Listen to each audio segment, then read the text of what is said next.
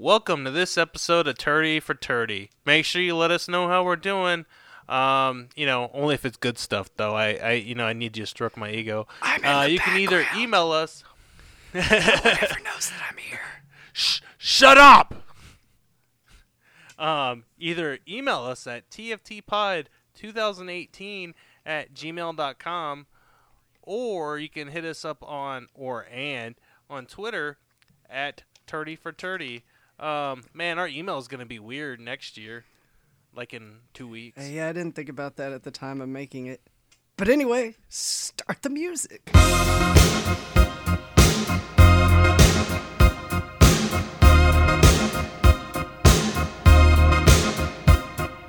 Welcome back to another episode of Turdy for Turdy. Today we're going to finish up the series we started last week about Jerry Jones.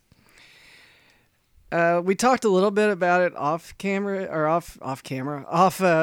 mic, but like I was telling you, that first part, I'm really impressed with Jerry Jones' career at this point in time, like in the very early 90s. Because he got like alcohol in Texas Stadium. He's already starting to make money for the team. Like he makes some very smart decisions early on.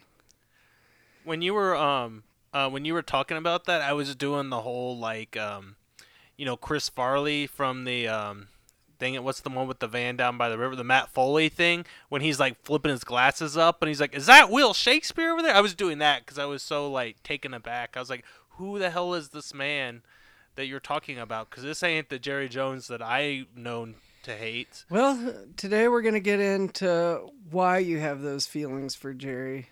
Well, can we talk about something before we get to that? Sure. And why the hell Cam Newton showed up at my house playing with his nipples on my security camera. I told you not to talk bad about and tried him. to break in and steal my laptop. I told you. I warned you. Cam's coming. I mean, I didn't expect it. I was like, this guy, he's a professional football player. Who, a professional football player. And, he should, have more important things to do than, fly to my house from Carolina and try to steal my my electronics. But I can't. He's judge, got nothing else going on since he's out for the season, so it makes sense. Well, I mean, it was he was running perfectly. He ran perfectly away after he attacked my household. He probably ran you over. He's a trucking quarterback. Yeah, well, when you're going to run like a fullback, you can't complain when you get hit. All right, so let's go ahead and jump into more Jerryisms. I hate Cam Newton. Well, some of us like Cam. Not me, but some people. All right. So 1992 was the beginning of the Cowboys dynasty. One of the smartest free agent signings Jerry Jones has ever had was when he brought in troubled pass rusher Charles Haley. Hey, I got an autograph of Charles Haley. I know, it's pretty cool. It is. He pretty almost cool. flamed out, which that might be something worth talking about another time. But he kept, when he was in San Francisco, he kept being in a lot of trouble. He's one of those players that you knew was good, but just couldn't stay out of problematic situations. Like Reuben Foster? I'm not talking about Reuben Foster. Kareem Hunt? Okay, Kareem Hunt, yes. Or what about any of the other Redskins players, because they like to hire women beaters, serial women beaters. The annoying part is Monte Nicholson just had that thing come up too, so that's... Wait, was that the guy who tweeted that he hated the Redskins and didn't want to be a part of them, and then he came out and said he got hacked? That was Mason Foster, and he said that he didn't say that. It was his cousin that runs his Twitter account and was pretending to be him. But it was written very much from anger of being on a team personally, not like a relative that was upset. Look, it's fine. Everything with the Redskins is fine. We're not talking about them. We're talking about the Cowboys. So the 49ers called the Cowboys college scout and asked if they had any interest in Haley. The scout, Larry Lacewell, had not heard of Charles Haley at the time. That's like a comic book name. I'm going to reread that sentence because this is ridiculous. The scout, Larry Lacewell, had not heard of Charles Haley at the time. Yeah, okay, I ignore that 'cause I of the know. name, but yeah. What kind of yeah. scout doesn't know who Charles Haley was? Like, he was good with the 49ers. He wasn't a bad player. He was a starter, yes, right? he was. Okay, and if you're a scout, you're usually dedicated to certain, like you're an offensive scout or a defensive scout, right? So you should theoretically know all the people. Yeah, that made no sense to me, and I don't. And your life should be football. He's a whatever. terrible You should scout. go to That every guy's game. a terrible scout. He sounds like it. And so he just wrote down the message, hey, do you guys want Charles Haley? He just wrote down, do we want Charles Haley, on a note and put it over to the side. 3 or 4 days later, he finally decided to tell Jerry about the phone call that he had. When he went into the office and said, hey, Jerry, the 49ers called and wanted to know if you're interested in Charles Haley, Jerry nearly dove over the desk. Because he was so excited and angry that this dude kept that from him that he dove over the desk coming at him. I really hope this guy got fired that day. Did not find out if he got fired. Didn't sound like it because he was still pretty cheery about it in the interview I read. I just imagine some guy nonchalantly walking in and saying something like that, and it's yeah, why you asking it this way? You don't My know God, who this that's man like if is. you need a wide receiver and the Texans calling hey, you got any interest in DeAndre Hopkins? And your scout's like, who's DeAndre Hopkins? I don't know who this guy is. And then comes and tells you 2 days after he's been traded somewhere else, hey, the Texans called last week and said, do you want DeAndre Hopkins? I think that's the move that the Patriots pulled on the Browns when they were like, hey, do you want Josh Gordon? They're like, who's that guy? And then they got him super We've never cheap. heard of him, so I mean, all we could offer you is a 7th round pick. I think it was a 5th round. No, I don't think it was that Was good. it a 7th? It was a very, 7th or a 5th. It was an odd numbered round. Yeah. Haley would go on to be one of the most dominant pass rushers on the Cowboys and one of the most dominant pass rushers that any Super Bowl team's seen. I mean, you could compare him up there to Von Miller with the Broncos when they won. The team had the number one. Wait, Von Miller wasn't the reason they won. That was because they had future Hall of Fame quarterback. Von Miller could have played quarterback and linebacker in that game and had still done better than Peyton. You are probably correct. He was throwing lame ducks through that whole game. He could barely get it over 10 yards. Both him and Cam Newton, that was Cam Newton's best year ever, and they both forgot what a football was. I think. Oh my God, that was a bad game. So the team had the number 1 ranked defense, and that led them to a 13-3 record. They would end up going on to beat the 49ers in the NFC Championship and play the Buffalo Bills in the Super Bowl. They went on to win the Super Bowl 52-17, and they forced a record 9 turnovers in the game. Damn, talk about defense wins champions. That's defense, ties you to a bed and sexually assaults you repeatedly. It's 9 turnovers? 9. How do you even absurd, have time to get 9 turnovers in a game? I mean, and that's the thing is, were they interceptions? Were they fumbles? I imagine in this situation it was a mix of I didn't know that everything, Nathan Peterman was playing for the Bills back then. Well, yeah, I was gonna make that joke too. It's well, maybe he just played for him. Maybe it was his or maybe it was his dad, and he played for him and was like, "Hey, I want to give you the ball. Get a pick six. You get a pick six. You get a pick six." Yeah, no, 9 is ridiculous. 2 is a reasonable number. 3 is really good. 5's an amazing game, and 9 is someone typed in cheat codes. Exactly, it's crazy.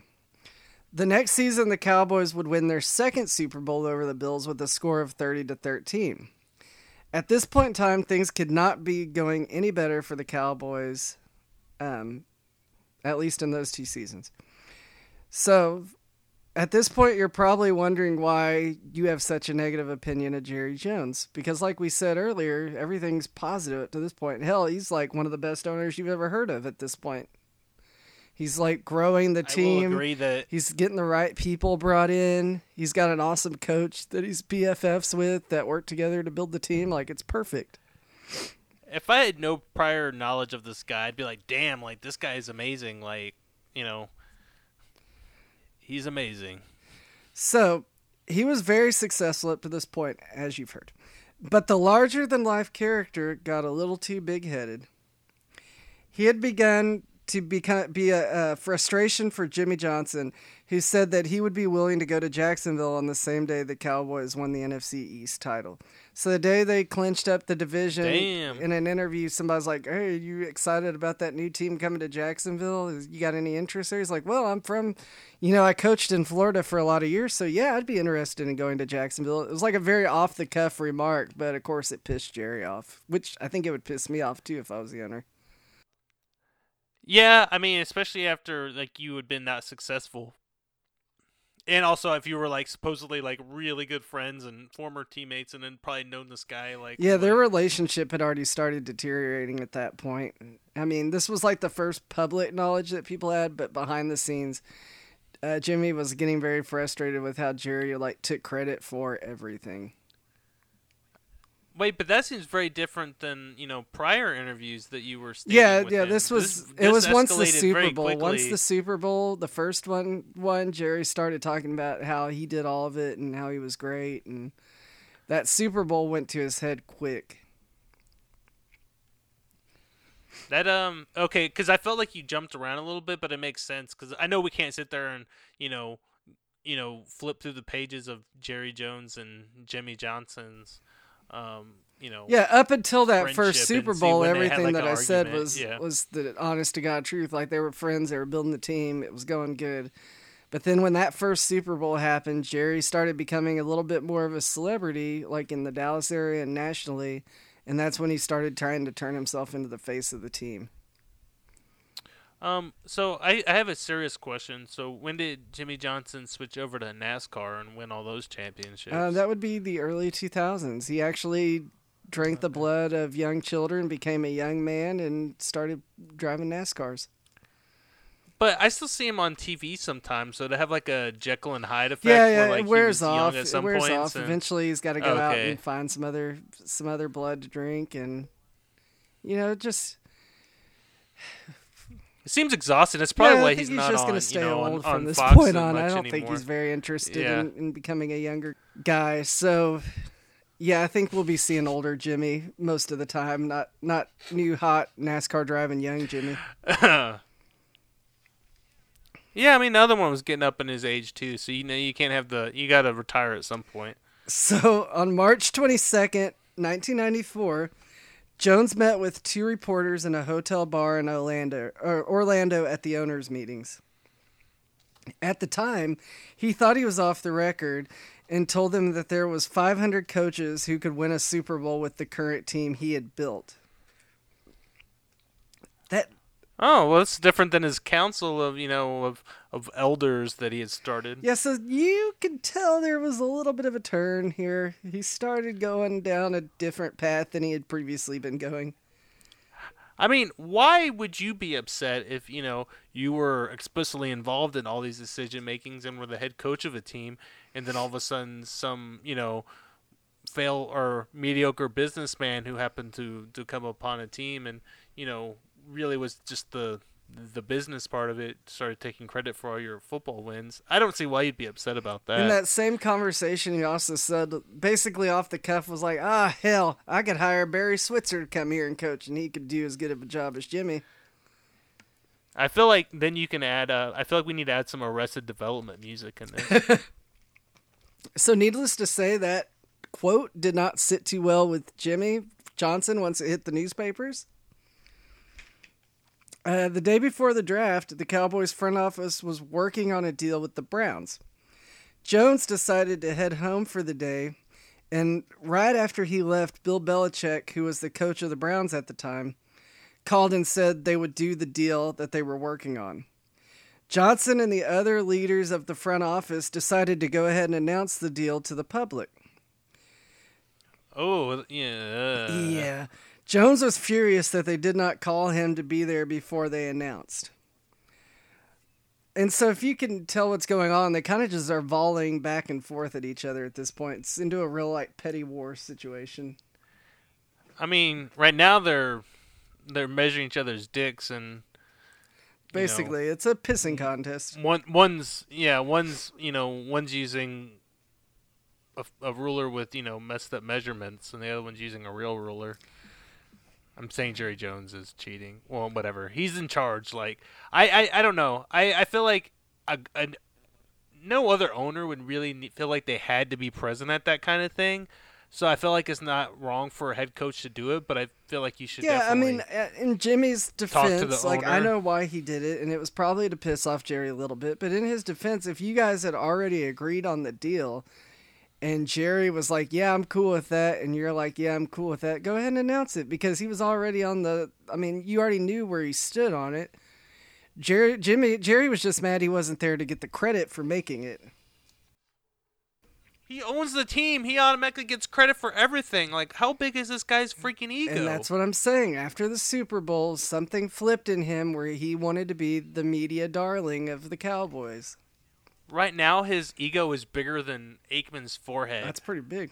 Which is, that's saying a lot. So on draft day, Jerry demanded to speak with Jimmy and told him that since there were cameras in the war room, he should always look directly at Jerry before making the pick, that way he could clear it. So basically he's like, "Hey Jimmy, ESPN's cameras are going to be in our war room today. Anytime we're about to make a draft pick, I want you to look at me, pretend like we're talking about it, and then ask me if we can make that pick. Like, make sure that I look like I'm the one that's approving it." Oh, hell no, dude. This guy... Oh my God! I went from saying this guy was he literally went from being a likable guy to I want to punch him in the face in 2 sentences.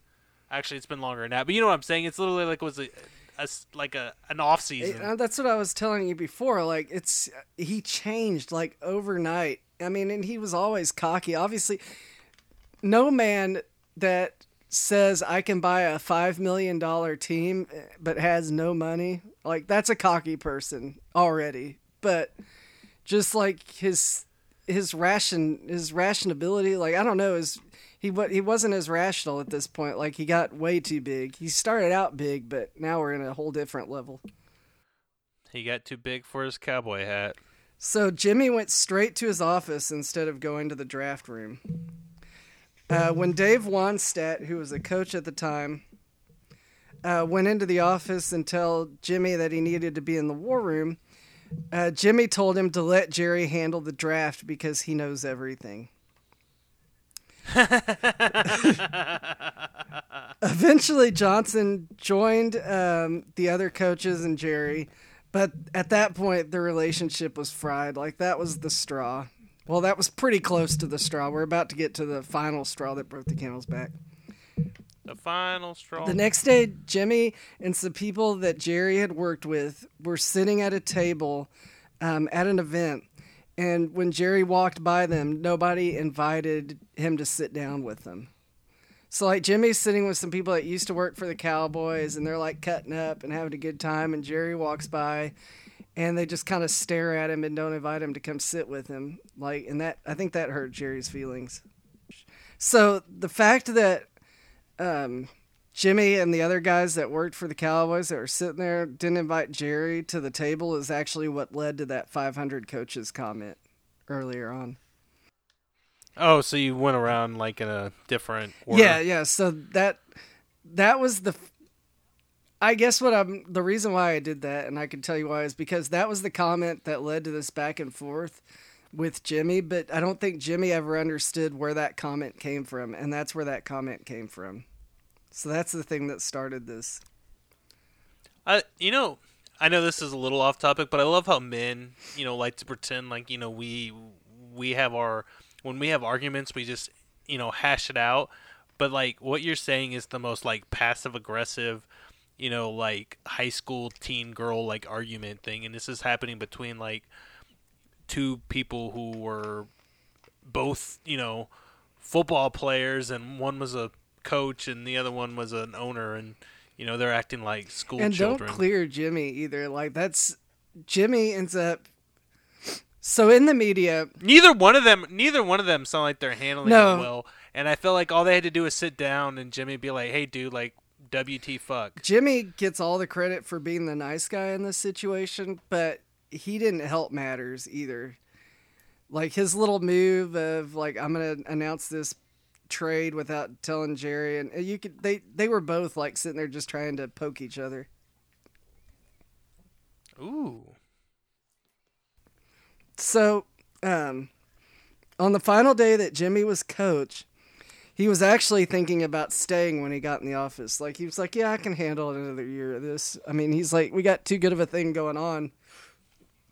You skipped ahead a little bit, right, though? Because we only talked about one Super Bowl, but they've been No, dealing we talked with this about for two. a couple years. It was only a sentence in there because it just wasn't that exciting. But that second Super Bowl, they won 30-13. I mentioned it a little while ago. Oh, no, never mind. Okay, so this is after we're two on Super that. Bowls. Okay. Going into the I'm season trying where to they could have remember. won 3 in a row.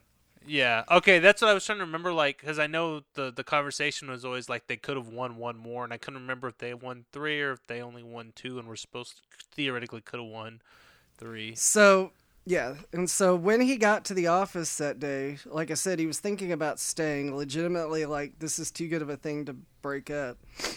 When he got to the office that day, he saw the newspaper headline for the Dallas newspaper, and it said, Jerry to Jimmy, commit or quit. Whoa! He put that in the press. He's that dude. That's not like a casual thing. That's somebody calling somebody up. That's probably their a friend or something, and stirring the pot. So that was really the final straw. Yeah, no, I think I would be like, no thanks or no thanks. Actually, I'd just be like, no thanks. You can go, back to Arkansas and Yeah. go in the pit in the ground and be cooked like a hog. So this was a long time coming. Like I said, after the first Super Bowl, their relationship started deteriorating, but it had never been this bad. But Johnson kind of found the perfect way out here because he went to the office to tell Jerry that he was done. Like, he's like, I'm done. I don't want this anymore. And Jerry said, all right, well, I'll give you $2 million to just break your contract, and then we don't have to go into any type of litigation or any of that stuff to figure out. And Jimmy was like, you really don't have to do that. Like, I'm good. I won't take any extra money. Like, I'm good. I'm just going to leave. And Jerry was like, no, you've earned it. Like, you got us 2 Super Bowls, so I'm going to pay you this $2 million. And that's how they ended up kind of the breakup there. That's actually like a really good deal. I mean, I feel like some of that was Jerry trying to cover his ass because he didn't want him coming back and saying like, oh, he just fired me and didn't pay me the rest of my contract, or like Jimmy didn't know how much his contract actually paid out and it was supposed to pay out more than $2 million. Yeah, I don't It know. could go how either that went, way. but I assume part of it was Jerry just being like, okay, if I give this guy $2 million, then he'll probably go away quietly and won't talk to the press all that much and make me sound like an ass. Yeah, no. He leaves happy, even though he's not happy because he probably lost. It sounds like he sounds like he lost a friend, but they were both assholes. So he ended up leaving with $2 million, and he got away from the guy his former friend that was driving him crazy at this point. Well, good for him. So, much like the Landry thing, this kind of pissed fans off. I mean, go figure. Well, if I was a fan, it would piss me off a lot, because at that point there's not a reason for a coach to leave, because there's not, like, it's one of those situations where like you just won a Super Bowl, so there's no way you would leave. If another team offered you a bunch of money, the team you were on would probably counter it and want you to stay. Yeah, no, I mean, especially if you went back to back. It doesn't happen like that very often. Yeah. So shortly after the firing, Jones started receiving death threats from Dallas fans. He was getting like calls. People were showing up around his house, yelling at him, cussing him out, all pissed off. Damn, I wish I could have watched. Literally, that. no one was taking Jerry Jones' side in this breakup. Everybody thought it was poor Jimmy that was being abused by Jerry, and he got run out by him. That's pretty funny. I mean, that's what I was saying. It's like, amazing how it's one of those things where it's mostly on Jerry, but Jimmy was being an ass at moments too, so it's hard to like completely feel sorry for him. I think it's more on Jerry, but yeah, no, it's definitely it was definitely both. Because if they didn't both have huge egos, Jimmy had ego as big as his hair, and Jerry had ego as big as Aikman's forehead. So no one could come to terms with anything. So within days of Jimmy being fired, Jerry wasted no time in bringing in Barry Switzer as the new head coach. And on a side note, I actually really want to do a Barry Switzer based episode one day because his career at Oklahoma was insane and no one ever talks about it, but it was nuts. As a coach or as a player? Coach that had a very hands-off approach in dealing with his students. Like, when you say hands off, I'm imagining like he just let them do whatever the hell they wanted. Yeah, pretty much. Kind of like, no one ever talks about the fact that, what's his name, when he was at Texas, like, all his players got in trouble when, like, one dude, like, had a whole trunk full of weed Matt one Brown? time. Yeah. Yeah, it's kind of like that. People seem to forget about that stuff, and he's going to a program now that had a whole bunch of disciplinary problems for a long time and had, actual probation not that long ago, and now he's going there when they're going to be, having shine stills and junk over in North Carolina here. It'll be fine. So, at the announcement for Jerry, Jerry Jones said, "Remember in 1989, when I bought this team, the same kind of things were said," talking about firing Tom Landry. "The system is still in place, and Barry Switzer, believe me, he knows a football player when he sees one." So he went into this thing and immediately shit all over a guy who had just won a Super Bowl and who was one of his former friends, as opposed to like a legend who had, surpassed his career at that point. Yeah, pretty much. Cool. In 1994, the Cowboys saw the addition of one of my favorite Cowboys of all time. I always liked this guy, even though I don't like the Cowboys. But Larry Allen, the gigantic offensive lineman that was like he just always looked so immobile. I know the name, but I He's can't picture him. huge. He's a big man. I always think of Too Tall. Now I don't remember if he was on the team at that point. He was long gone.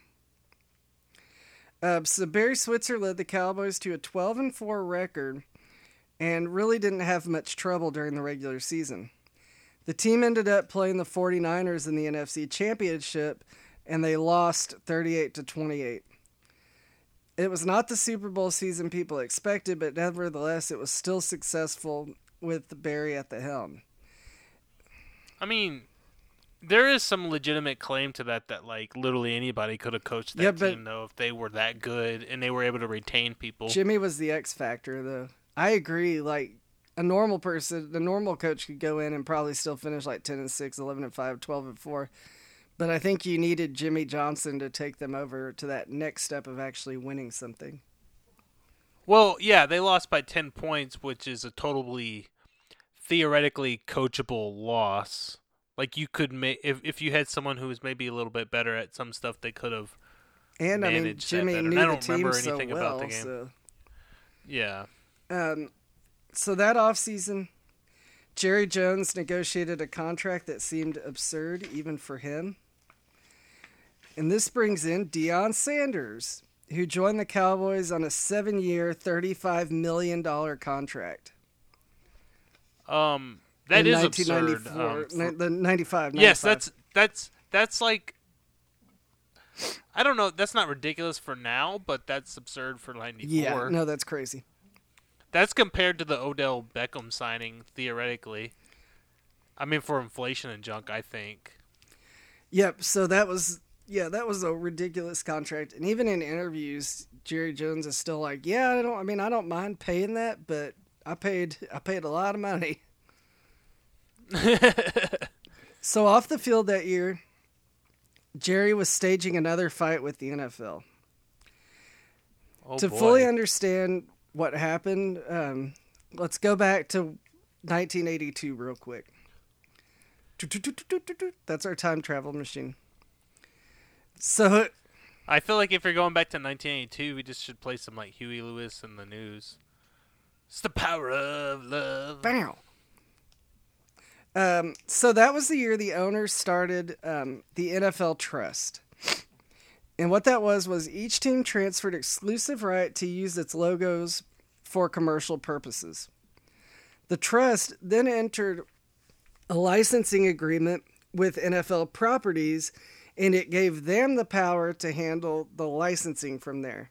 So the trust was the thing that got everybody together, and then the NFL Properties was the one that actually went out to advertisers and got them, made the deals to use the NFL's likeness. Oh, so they didn't have any of that set up Not before then? 1982, no. Oh, wait, okay, we went back to Yeah. 1982. So why did the Redskins not have a copyright on their junk? Because it's racist? That was the argument. I think it's back now, though, I want to say. It's because the government decided they weren't going to approve the Redskins trademark because they thought it was racist, but it really didn't affect much of anything at the time. It just meant that people could make like knockoff garbage logos and jerseys and stuff, but most people are going to buy the real deal anyway.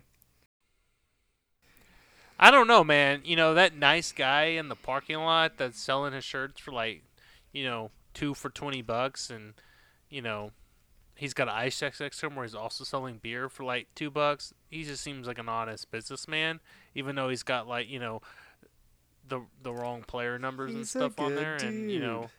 some misproportionately drawn people. So, the idea behind all of the licensing, the trust and the properties and all that was that teams would be more valuable together than if they went and tried to secure deals on their own.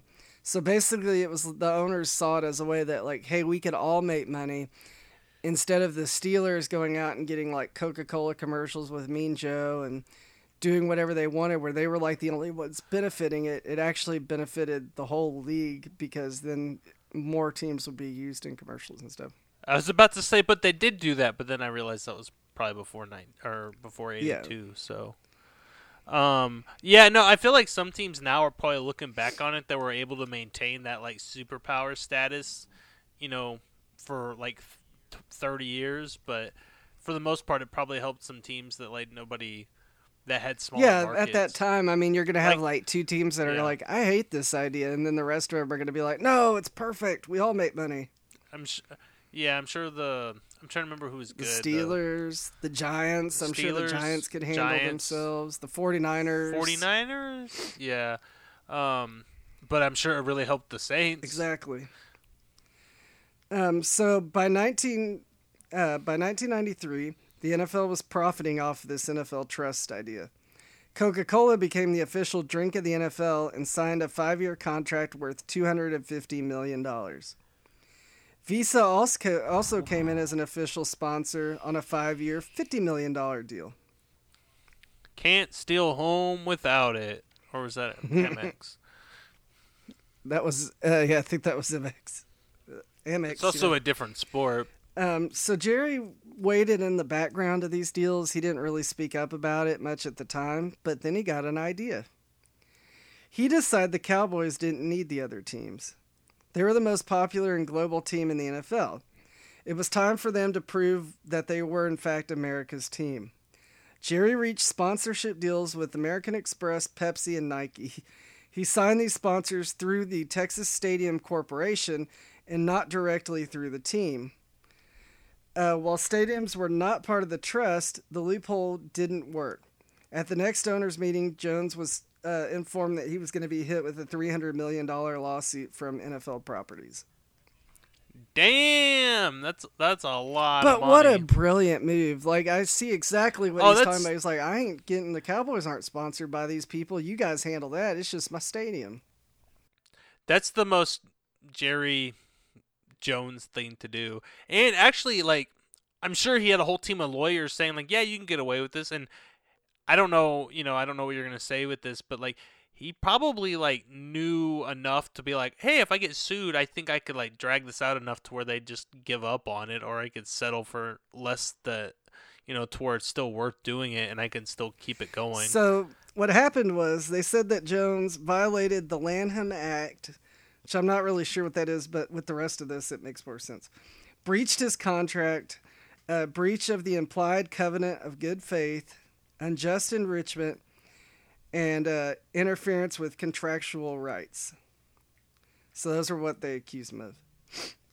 So that's like some heavy stuff there, yeah, man. so basically in layman's terms, it was just like, hey, you're getting sponsors outside of the deal we made. You can't do that. And he was like, well, it's treason then. Treasonous. So Jones and the Cowboys fired back with a motion to dismiss, which was granted in part. He also filed a $750 million lawsuit against the league. That's pretty ballsy. Now, this is sound like the Jerry Jones I know and hate. But this lawsuit accomplished exactly what Jones wanted it to. The NFL settled and backed off, allowing Jerry Jones to keep his stadium sponsors and put the Cowboys on the road to be one of the most valuable franchises in sports. Okay, so I always wondered how they did that, and I like that I literally basically said that's what he was going to do, and they did it. Wow, I think I secretly knew that he did that though, but I didn't my conscious mind didn't know I knew that. So let's take it a step. I mean, this is another interesting fact about that whole situation. When he did that, it also allowed every other stadium in the league to get stadium sponsors, and that's why you have things like FedEx Field or AT&T Stadium. That's why you lose all the original naming on these stadiums, and they get sponsorships on them. Is but because see, of all Jerry that, Jones. all that makes sense though. Like, because you have to pay for these facilities, and that's the thing that pisses me off is that these owners get all these sponsorships for their stadiums, and then they demand the cities build them new ones when their other stadium gets slightly outdated. As opposed to some teams that really had super terrible stadiums. But still, everything that's been with St. Louis, with moving to with the Rams moving back to L.A., which that one actually wasn't that bad. But San Diego moving to L.A., that was kind of okay. It's just these teams are getting too demanding, and they're not willing to take up any of the responsibility of their own. At least I hate Jerry Jones with a fiery passion that burns deep within my heart, but at least he paid for his own stuff. He built this ludicrous display to for the most part to himself, but he also the taxpayers also agreed to up their sales tax in the Arlington area 0.5% and ended up paying $350 million into AT&T Stadium. Yeah, but he still paid the majority of it. He paid the majority of it. So Jerry also he didn't stop there at the stadium sponsorships though. He also used this as a jumping off point for the Cowboys to create their own licensed merchandise. Today, this has helped the Cowboys become the leader in women's apparel in the NFL. He's done deals with things like Victoria's Secret's Pink line, which is their athletic wear. And that's become so popular that there's a standalone store in the Cowboys stadium for Victoria's Secret Pink label Cowboys stuff. I did not know that. But, in my opinion, all Cowboys gear is women's gear. Am I right? Got him. So they're obviously the only team that has something like that. Nobody else has gotten a Victoria's Secret put up in the shop. Well, to me, I if I was a Cowboys fan, I would only want to wear their logo on my underwear. I don't want people in the public in the back to see it. Yeah, I don't want to represent. Yeah, you can put it on the butt part so that you every time you fart, you're just farting all over. I like Cowboys. it. Let's market that. Jerry will sue us, but still. Well, we'll just put a star. He doesn't own a star. Are you kidding? He doesn't own all he blue owns stars. Every star. Not my gold star I got in the first grade. So let's go back to 95. Take our time machine back. And that season would be their third championship in 4 years. So bringing in Deion Sanders, that ended up paying off. Their defense improved, and they won another Super Bowl. They beat the Steelers. Man, who would have thought having multiple future Hall of Fame people on her team would help you win games. So, yeah, true. So this would also be the last Cowboys Super Bowl. That would mean it was the last Cowboys Super Bowl. What else is there to say? So what happened to the Cowboys from here? Let's talk about Jerry and the team's fall from grace throughout the late 90s and 2000s. And so I'm excited. just for a disclaimer, this. we're not going to talk about every single season, but we are going to focus on the early 2000s, the forgotten years of the Cowboys franchise, and see exactly what went wrong in those years. Can we talk about the time that they had a 50-year-old man be quarterback? I don't think he was actually 50, yeah. but you know. Vinny Testaverde. I think I've told you this before, but I was at the game where they played in Dallas when Vinny Testaverde played the Redskins back in like 2004 or 2005, and he ended up beating us on a Hail Mary. I've never felt so dejected leaving a stadium. Like, even that Saints game we went to didn't feel as bad as that did. It was like that 50-year-old man just threw like a 50-yard bomb to beat us at the last second of the game. Did you say he had the Testaverdes to do it? I don't know. I was trying to do a play on testicles. It didn't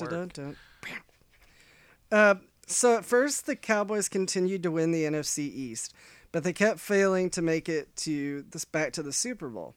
The 97-98 season was the first major step back for a team in the Jerry Jones era. They finished 6-10, and Switzer was so irritated that he told the media Jerry should fire his staff and he would step aside if he asked. Man, you know something's going really wrong when you say, like, hey, just fire me, dude. I'm Put a bullet in me. I'm done. It almost sounds like, though, he's just said, like, fire everybody else, I think I'm not necessarily the problem, but fire, like, if you fire everybody else and want to fire let me too, quit. then maybe, but, get rid of those. You get rid of them knuckleheads and I'll quit. So why not just fire everybody? Because I want to quit on my terms. Well, you just told me to fire you. I want to quit on my terms. So Switzer was an indirect contrast to Jimmy Johnson.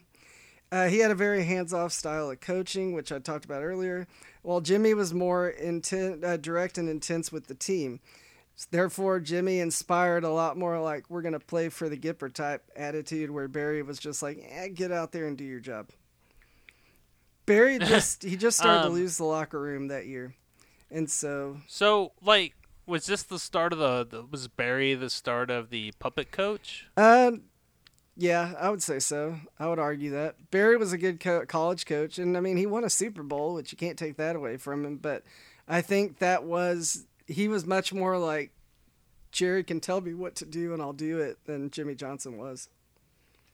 I think at this point, like, we've been talking about sponsorship. I think, Jerry should just get Jim Henson to make him like a full-size puppet coach, and then that should just be the coach. That would be so fantastic. I mean, that may be what Jason Garrett is, though. We don't know. Jason Garrett could be a puppet. A literal puppet. Like, there's a man wearing all black with his hands up his ass, just running around and controlling him. No, there's like 3 guys probably in like green screen suits on the sidelines that we just can't see, and they're controlling him. And, the real Jason Garrett, who is the former, backup quarterback for them, is like dead somewhere in a ditch. And, he replaced him with this doppelganger puppet. It's true, everybody. Look into it. Do your research. Think about it. Just tighten up your tinfoil hats and think about it. Think about it for a second. So after Switzer left, because he left that season, which he said he was going to do, Jones... Actually, he said only if he was asked. So was he asked to leave, or did he? No, I don't know if he was asked to leave, but he quit. So I'm not sure if he was asked, but he definitely quit. So maybe he was asked. Jones made some very curious decisions with coaching hires, as we know, and let's talk about some of those. First, after Barry Switzer, he hired Chan Gailey. Who? Chan Gailey. He was I don't remember this. He was their offensive coordinator. He had also been a college coach for a while. So Chan Gailey is hardly the worst coach that we're going to talk about. In his first year, the Cowboys finished 10-6, but lost in the first round of the playoffs to Arizona. Is that when that trend started? In the second year under Chan Gailey, The team made the wild card at 8-8, but lost to Minnesota 27-10. Jones said that the team wasn't on the same page and it would take too long to fix it with Chan Gailey as the coach. So he fired Gailey after 2 seasons. After they made the playoffs Yep. 2 years in a row. So while those are all decisions most normal owners would make. So, yeah, no, Not. it's bad. So while the same page excuse is what he said publicly, the main reason that Chan Gailey got fired was that he didn't win any playoff games in those 2 years. At that time, Jerry Jones had the expectation of if we make it to the playoffs, we're going to make it deep in the playoffs. Well, man, he's really he's really let off the gas hard by keeping Jason Garrett as long as he has. So, and I think that actually brings up a very good point, because in recent years, Jones says that he wishes he gave Chan Gailey some more time to be the coach. While 1998 and 99 weren't exactly failures, they weren't successful to what Jerry was expecting either. 1999 also was a big turning point for the team because that's the year that Michael Irvin got a neck injury in Philadelphia that ended his career. And I remember that like just clear as day because that's when I started hating the Eagles the most.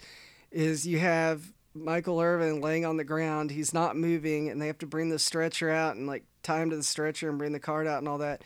And the Eagles fans are laughing and clapping because he's laying there and can't move. Ever since then, I hate the Eagles. Yeah, no, if I saw that, I would hate the Eagles too, because there's teams I obviously hate, and the 2 teams I probably hate the most are the Panthers and the Falcons.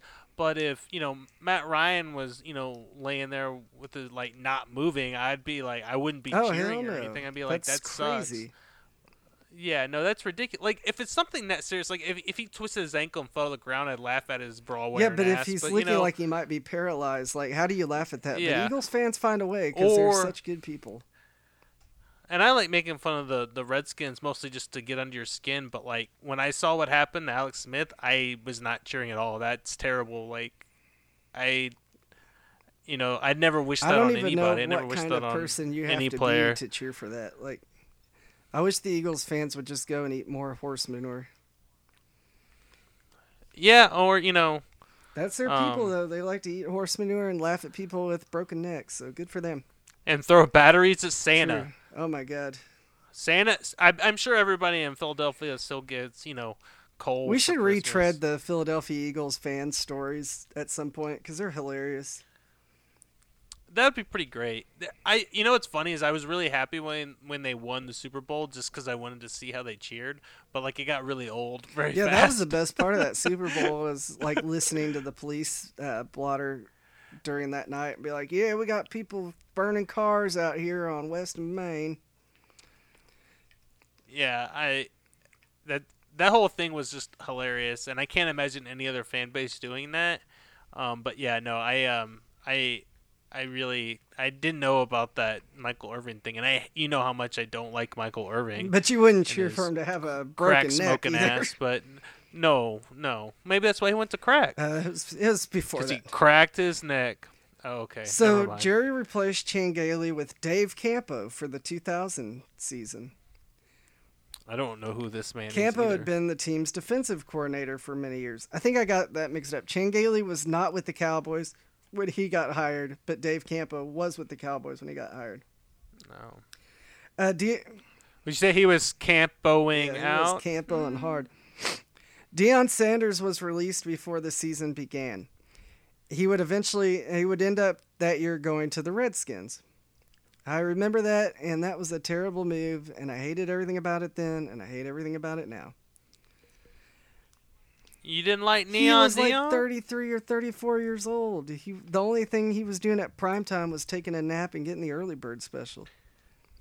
Well, now he claims that dude claims he could still go out there and school them young kids. I'm pretty sure he said that last season that he thinks he could still play. I think that's what he did the Leon Sandcastles commercial. Well, he actually played for the Ravens too after the Redskins, and he wasn't terrible then. So there was a part of him that could still play, but he wasn't worth the money that he got paid to go to the Redskins. Is what I'm saying. That seems like just a Redskins. That's a Vinny move. Serrato I'm just deal. using this as Yeah, I'm using this as my opportunity just to destroy all the NFC East teams. It was a very Vinny Serrato who was their general manager at the time, but that we don't want to go into that because I'll just rant for an hour about Vinny Serrato. But is he still there? No, he's long gone. Their GM, because they make a lot of the He's same the guy moves that now. signed Albert Hainsworth to a $100 million contract. Oh, okay, that actually explains a lot now, because they've gotten slightly better. Okay, I take back that one Vinny snark. Serrato, not good. Yeah. One concern that the team had was that they needed a target for Aikman since Irvin had gotten hurt the previous year.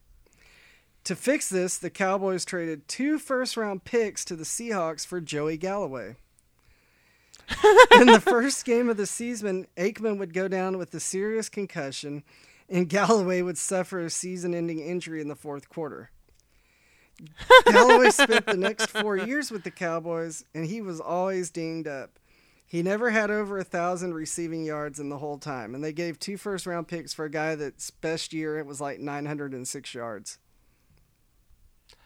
That's wow. If I was a Cowboys fan, I'd be excited that they only gave the 1 first-round pick for. I know Cooper. that Amari Cooper is kind of a retread of the Joey Galloway thing, but it worked so far. But it actually worked, except for the fact they have a quarterback who doesn't throw the ball. So Randall Cunningham and James McKnight filled in for those two, for Aikman and Joey Galloway.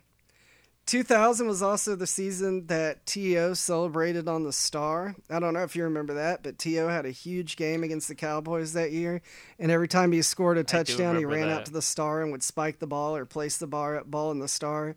And like the second time or the third time he did it, George Teague, the safety from the Cowboys, chased him down and knocked the living shit out of him. I do remember that, actually. That was like, I wasn't that big into football at the time, but that was hilarious. I loved every second of that. That's what made me like T.O. Like, there's still a small part of me that really likes T.O. all because he just like made fun of the Cowboys that one year. And then he ended up joining the Cowboys. Then that takes away from it, but still. So in the end, the Cowboys finished with a record of 5-11 and had the 31st ranked run defense. That's not worse. Good.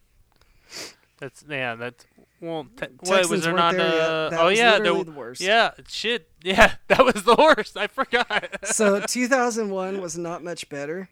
Aikman retired, and Quincy Carter was drafted as the backup to Tony Banks.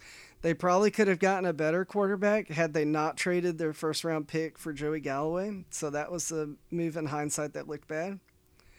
While Banks had a great preseason appearance I think he played in 2 preseason games, he was quickly cut to give the reins to Quincy Carter. So Tony Banks, who was a veteran, he's not spectacular, but he was a veteran that had a decent career with like the Ravens and a couple other teams, was cut so they could start Quincy Carter.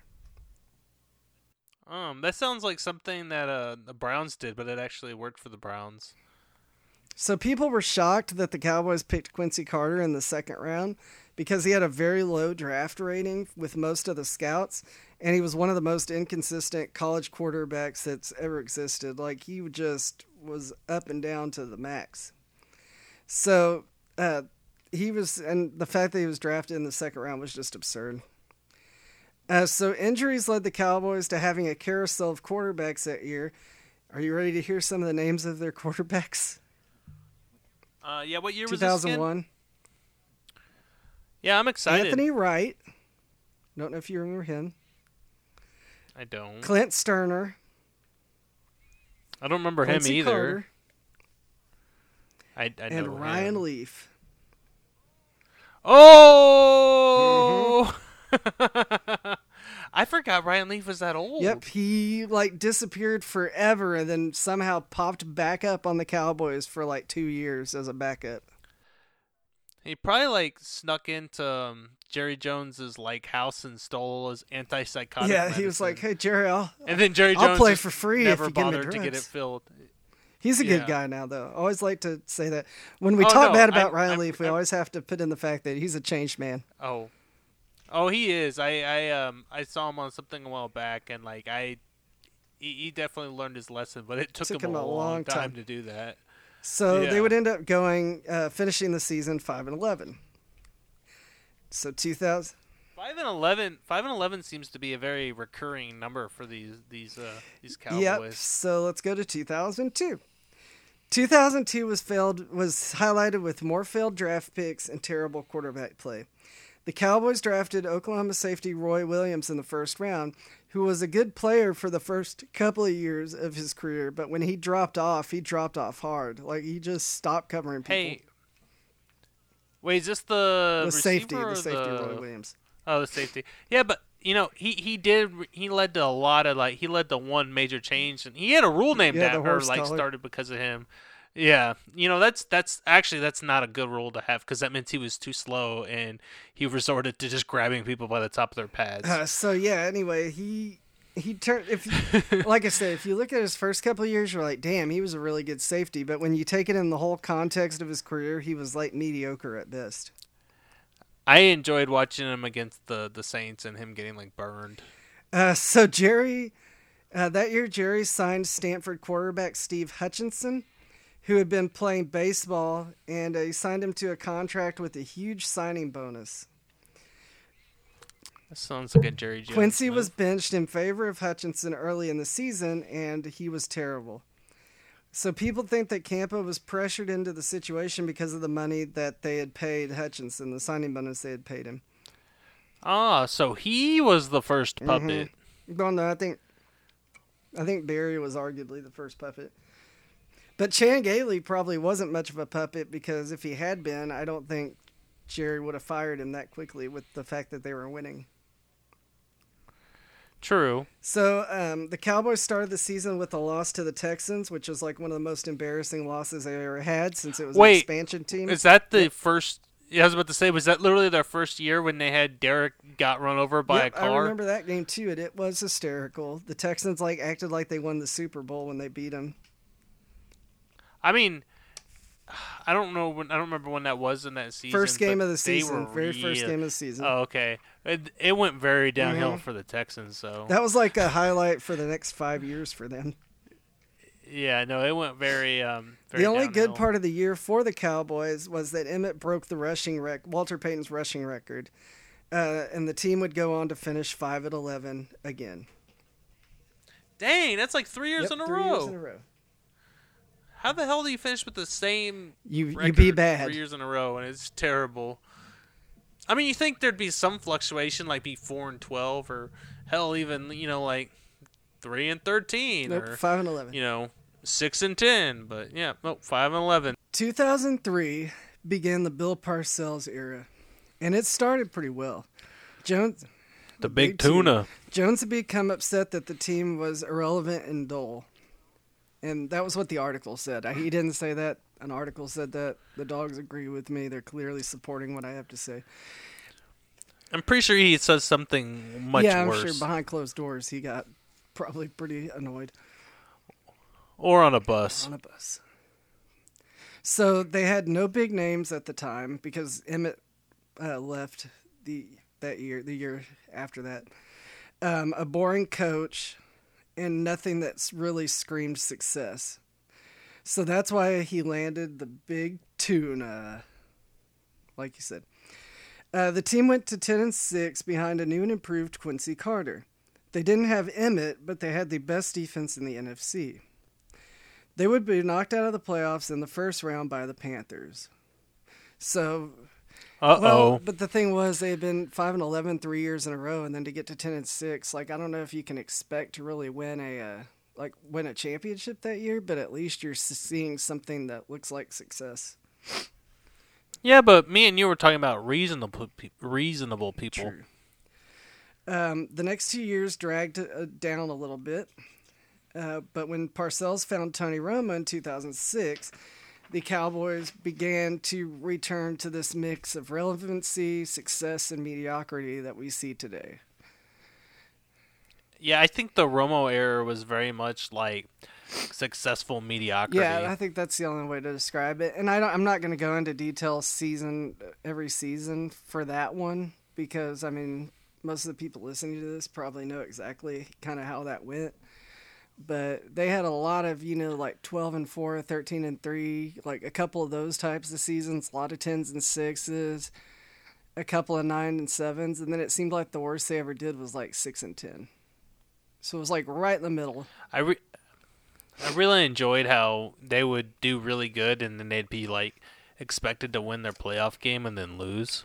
Yeah, so I mean that was the thing. They just seemed to always lose the big game, but they were still very successful, which is why Jason Garrett's still there today. Because, I think Jerry learned with all these coaches he hired that if you've got one that's sort of kind of working, then keep it. And in fact, he might have learned that too well, which is why Jason Garrett's still there. I mean, you also need a guy who like won't stand up for himself, so you can tell him to do stuff, which I feel like Jason Garrett seems like he's very good at. Oh, that helps too. If you can win and you'll do anything Jerry says, I think you can be there for like 30 years. Who was the coach before Jason? Bill. Yeah. Oh, really? He's been there that long? Huh. I didn't realize that. This ain't his first rodeo. He's been there for a long time. And he is the Romo era other than like 2 seasons. For some reason, I had my timelines mixed up. Because I want to say he took over in like 2007 or 2008. Talk for a second while I figure this out. Well, I mean, I don't know. My feelings about the Cowboys and my feelings about Tony Romo, and I love, like, statistically, like, we talked about statistics. I'm wrong. I forgot about a coach. You're right. It was Bill Parcells. Yeah, I was about and then to Wade say Phillips for 3 years, and then Jason Garrett took over from Wade Phillips. I knew there was a blank. Okay, my bad. I forgot about Wade Phillips because Wade Phillips is one of those guys who's been like a career coordinator, but like I knew he was the head coach at some point. If you could have him for 1 year, he's a great first-year coach. For whatever reason, he always starts out really hot out of the cannon and then just like loses credibility every week after that, or every year after that. I mean, there's a list of like really great coaches who are really good at what they do, but are terrible at being head coaches. And and I put Charlie Weiss and put Wade Phillips, and I put like Romeo Crennel in there. Hugh Jackson's not even good at what he's supposed to be good at. He was a good offensive coordinator. He was the quarterback whisperer, dude. But when he was the head coach for a team, he like killed his quarterback, and then they like immediately got better as soon as they got rid of him. Well, that was an outlier. And then he killed another team when he went to it. He literally killed the Red Rocket. Yeah, he broke his thumb. He's like, I want to see what Jeff Driscoll could do. Give me your thumb. Misery like, style. I'm so excited about Jeff Driscoll, and I'm the only person ever to be excited about Jeff Driscoll. He'd be like, I imagine him doing like breaking his thumb and be like, Hugh's crying now. Hugh's crying now. Yeah, that's not the right. All right, back to Jerry.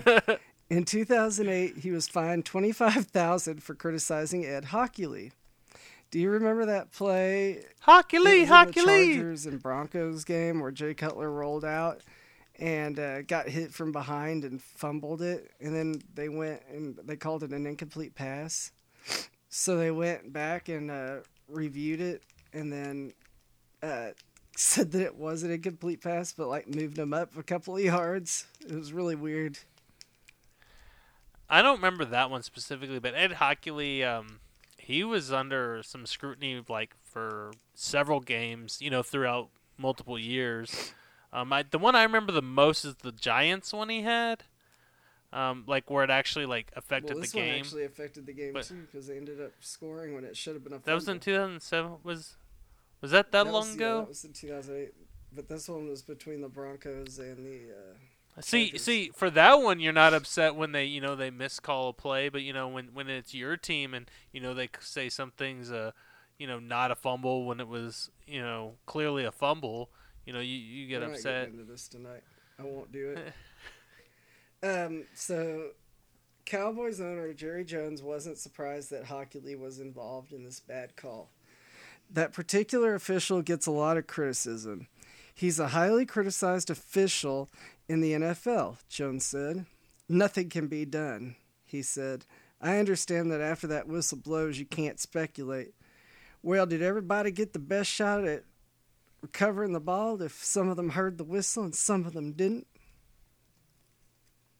Which, can we talk about Wait, that what? last? Why- Like, that's can we his talk about how argument? that last sentence Yeah. made no sense? I'm going to read it in regular voice now. Yeah, no, Well, did everybody get the best shot at recovering the ball if some of them heard the whistle and some of them didn't?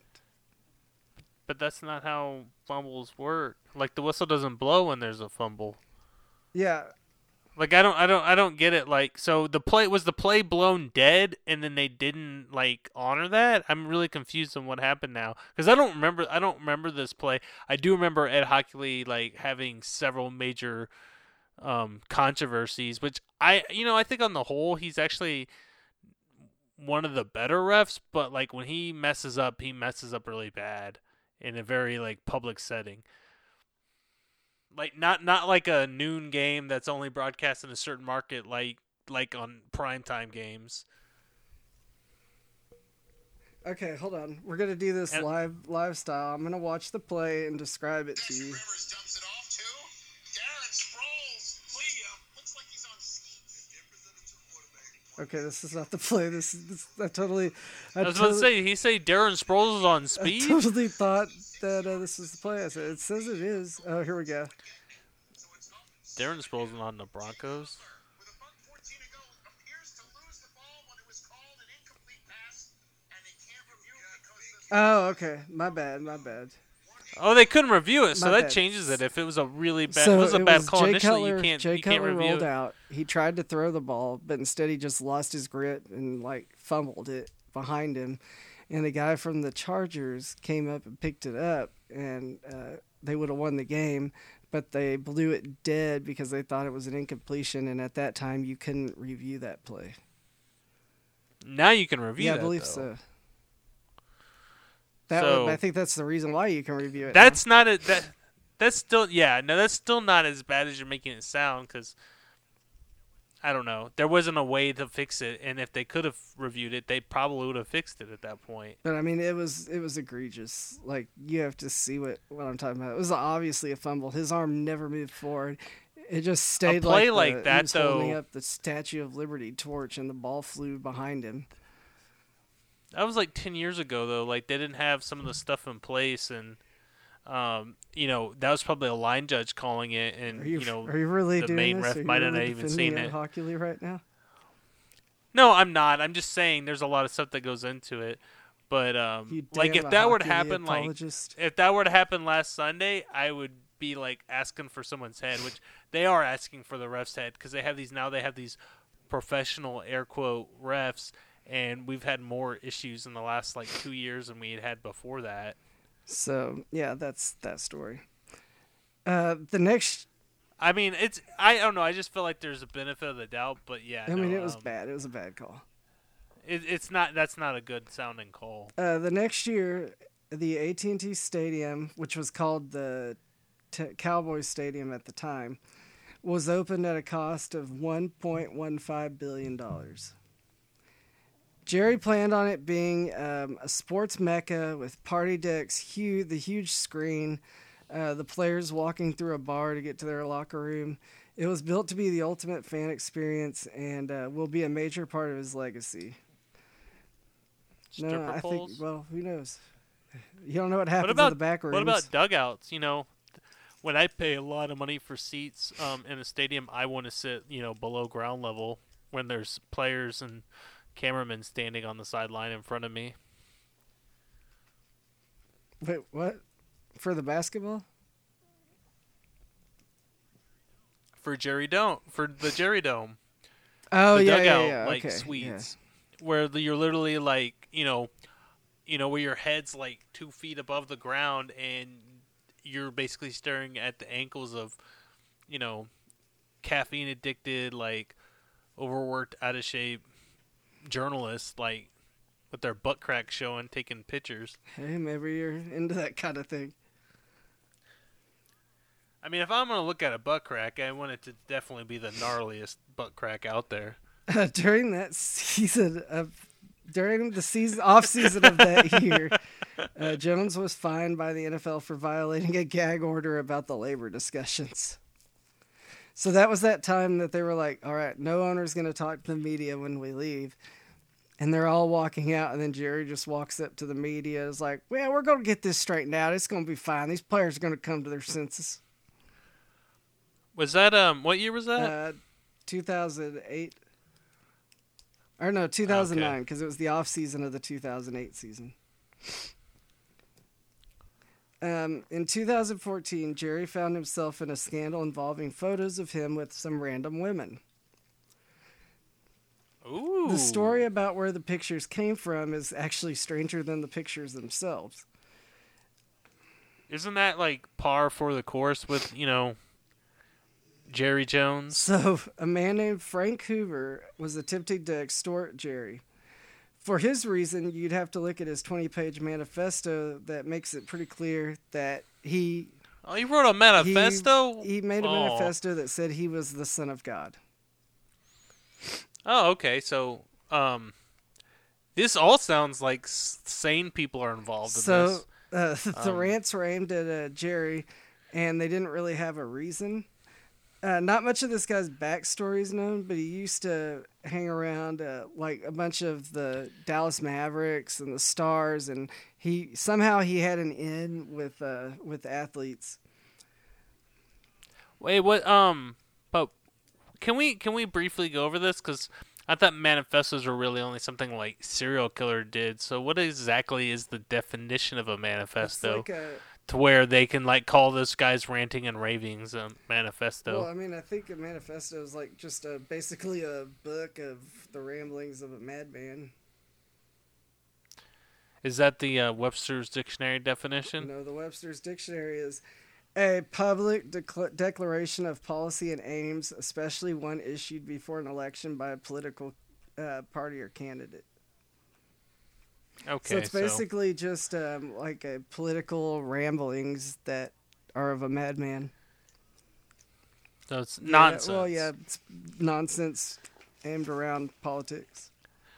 I just don't understand how a guy that seems... I don't know anything about this case other than the few things you said, but that guy sounds like he was unhinged. I don't know how he got all these connections. So, from what I could find, the people that knew him before this said that he was just pretty normal. He liked to chill with athletes in the area. He liked to be at parties, but he was a cool dude. And then one day he just woke up and was like, bam, I'm the Son of God.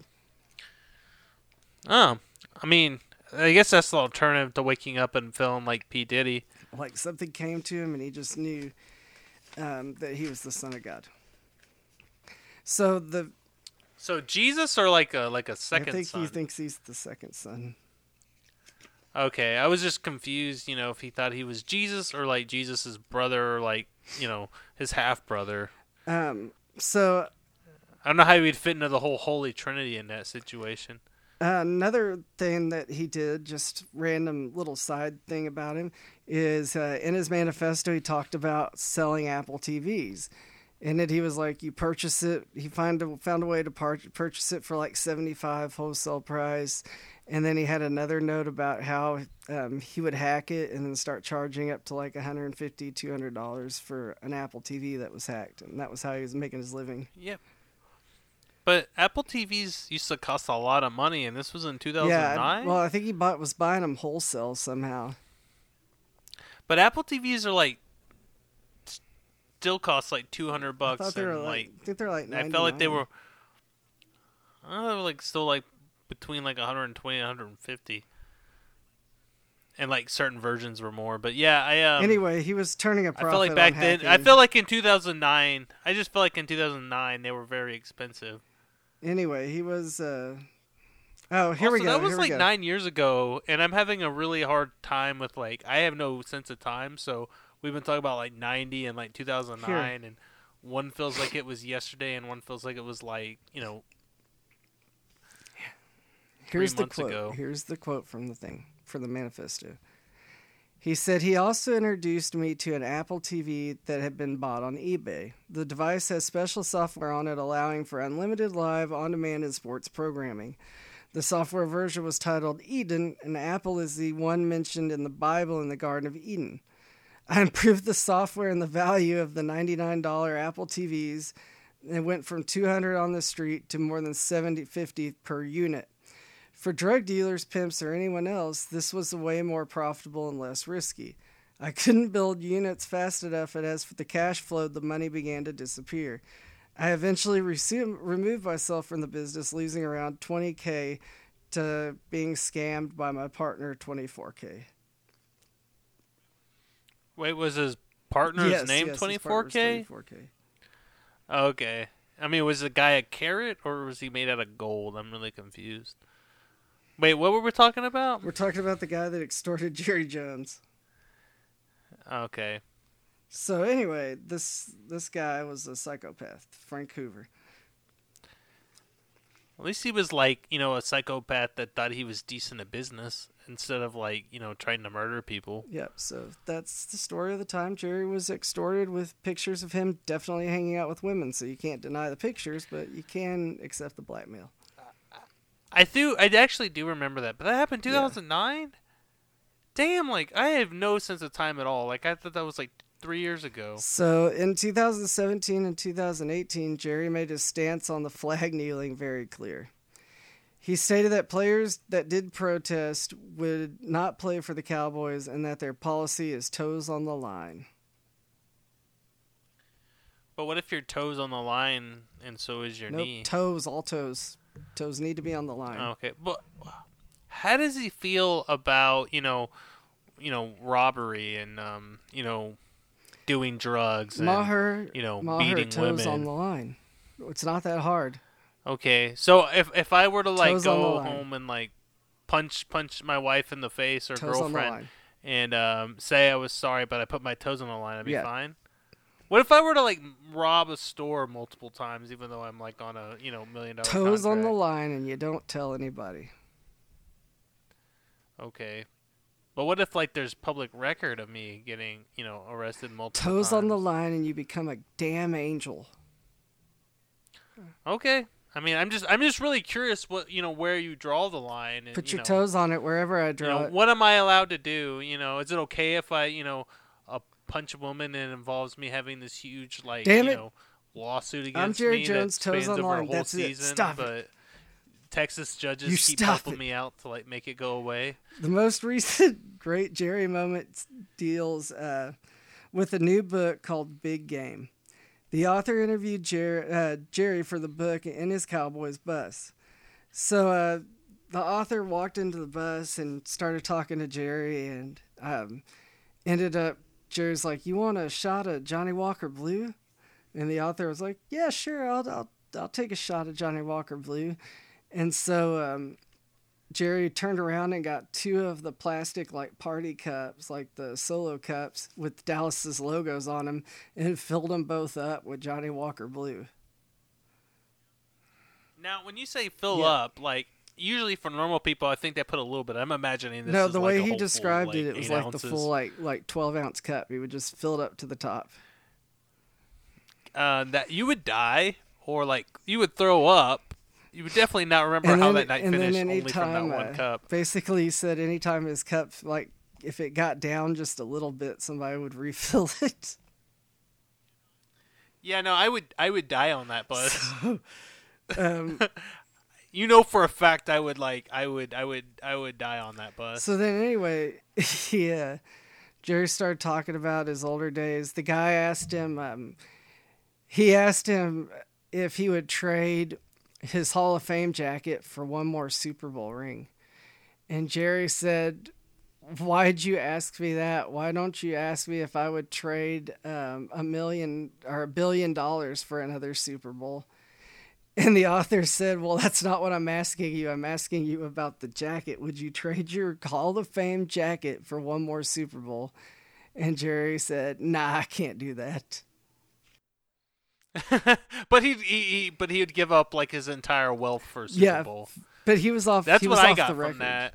Or he thought he was off the record because this Oh. is a common theme. Anytime he says something stupid, he turns around and goes, thought I was off the record." Like did it like 3 I don't times. know how that works. Like in an interview setting, if you like can say like, "Hey, yeah, I'll talk to you, but I'm gonna be off the record," and then they have to like expressly tell you, or if like once you're on the record, you're on the record until you explicitly state like off the record. I don't really know how I that don't either. works. I've never been interviewed for in the. anything more than bad TV, a local news Yeah. story.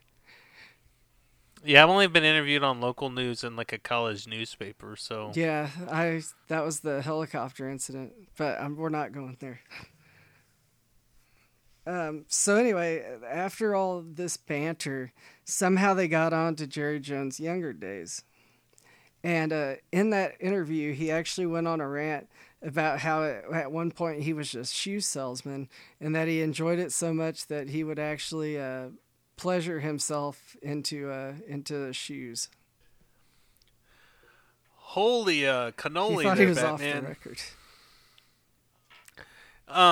I wouldn't. If I was doing that, I wouldn't tell that to you. Well, the best part about this, I didn't include it in here, but if you go and look that story up, the author says something to the effect of I think he says something like, "Oh, who hasn't done that?" or something very similar to that because he didn't know what to say.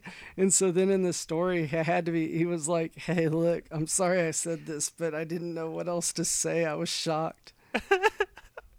I think if I had that same situation happen, I might have reacted very similar and be like, we Yeah, all do we've all stuff. got our things, man. Yeah. Okay, so that's a real sticky So situation. anyway, he tied it to the idea. if the shoe He tied it- fits, don't wear it because it has semen He in it. tied it to the idea of always enjoy doing the job you're doing. Wait, so he told a story about masturbating in his shoes as saying like enjoy the job you're doing and you never work a day in your life? Like that's because you're not working. It's because you're masturbating in the Essentially. shoes when you should be Essentially. working. Okay.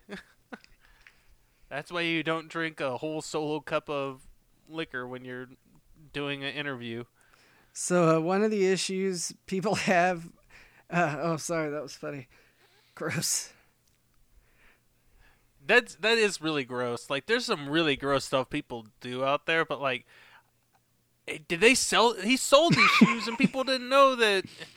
Like, I I'm thinking it mean, was I his would own think there would be shoes. stains I'm in thinking there. it was definitely but, like he had to masturbate in his own shoes, right? Like, well, maybe his shoes were too big; they didn't fit well, so he thought maybe that'd help him get an extra grip. just a nice pair of loafers laying on the ground. How many beers for a nice pair of loafers laying on the ground? I don't know. How many solo cups full of I Johnny think for Walker that- Blue before a nice a nice shoe starts looking real sexy? Probably like half, because if I went a whole cup, I would probably die, or like pass out and then throw up. in Jerry my would sleep. just pick you up and toss you on a shoe and be like, "Look what you did last night. See, it is normal. Yeah, but I'm not the crazy I'm not one gonna you finish that are." story. Yeah. I'm imagining him having some really weird shit he does in his life. His like wife sits there while you like watching him make love to a shoe or some shit like So that. look, getting back on track, he what?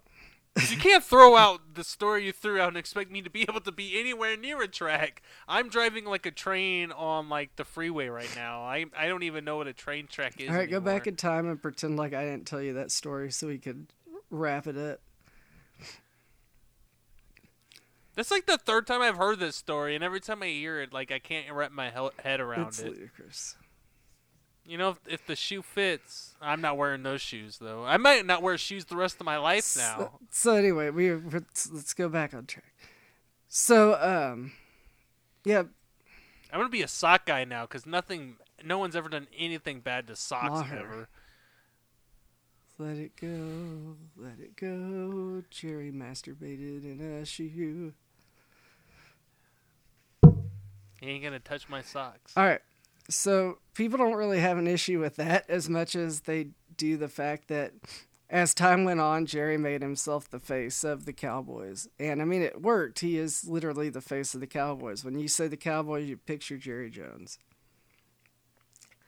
Actually, I picture Troy Aikman's forehead and Michael Irvin smoking like a crack pipe. So the quality on the field hasn't really been there the last 20 years, but I I also picture Jason Witten pulling rabbits out of people's heads and Tony Romo making Yeah, awkward noises. they're stupid.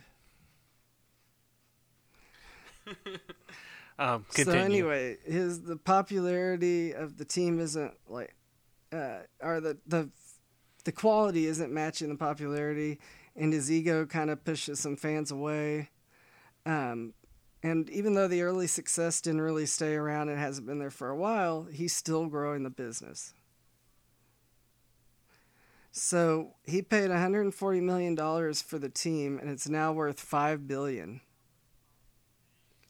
Dang, that's a lot of. He could buy a lot of shoes with that money. Lots of shoes. So anyway, it's, Nice shoes too, in my opinion, it's, with that nice soft like leather. You know, maybe some kangaroo leather or like a nice how do you Corinthian think leather. he feels about Uggs? Oh, well, I don't know. Those are expensive, but they're probably too warm for him. And they got all that fur, and fur just gets everywhere, and I don't know. So anyway, I think the thing I think is you have to say that Jones is like a fantastic businessman in the end of the day, and he's good at promoting, because you have to be great at promoting to make something that's that not successful look successful and stay popular. But I think most Cowboy fans would agree that or at least I think they would think that he should probably get a real general manager. I agree. And But another thing we didn't really talk about as well, like that team did underperform for a while. Like they oversold their how great they were because of the amount of Hall of Fame players that they and notable people that they had on those teams, and that's really kind of stretched them out. And the fact that you turn on every freaking TV channel now on Sunday and there's at least one Cowboys on there. I mean, you retire and they had two guys immediately retire and get broadcasting job. One that actually's done a pretty good job. One that should not be anywhere near a TV or radio or podcast. So, yeah, and I also think that Jerry did a good job of when people left, he got big names to come in that would draw attention, like T.O. I mean, that was the big one.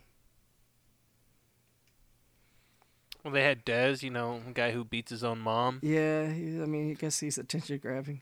And they got, Ezekiel the Ewok Elliott, and that was a good draft They pick. also signed Greg Hardy. They always had people that drew attention. Oh yeah. Yeah, and I mean, not positive I guess ways I think he's just subscribing to the all publicity is good publicity, even though he had several currently convicted villains on this team for a little bit. Yeah. So anyway, I think you could also argue that Jimmy Johnson was definitely the bigger part of the talent when it came to scouting for draft picks and everything.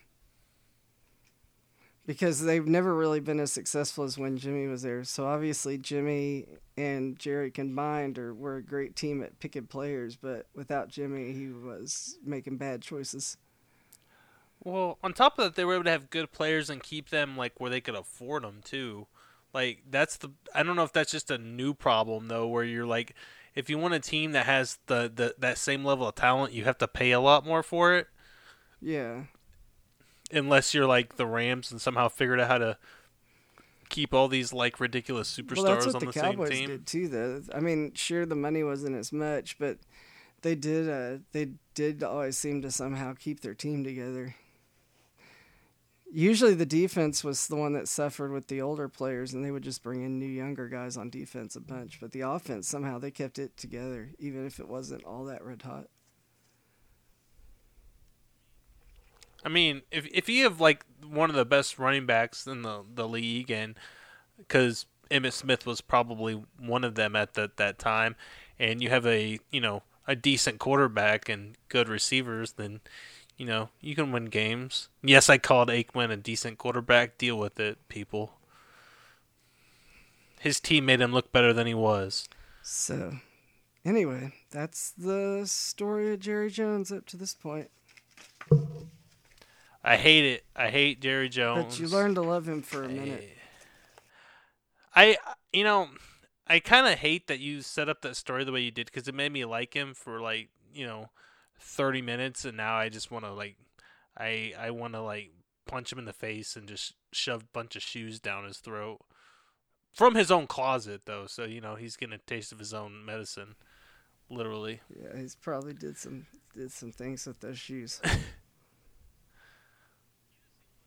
He just seems like such a great guy that totally has everything coming to him at some point. Well, I think there's still that opportunity that one day he might actually win again, and then he's just going to get even more crazy and eventually just float up into the sky and assume complete control.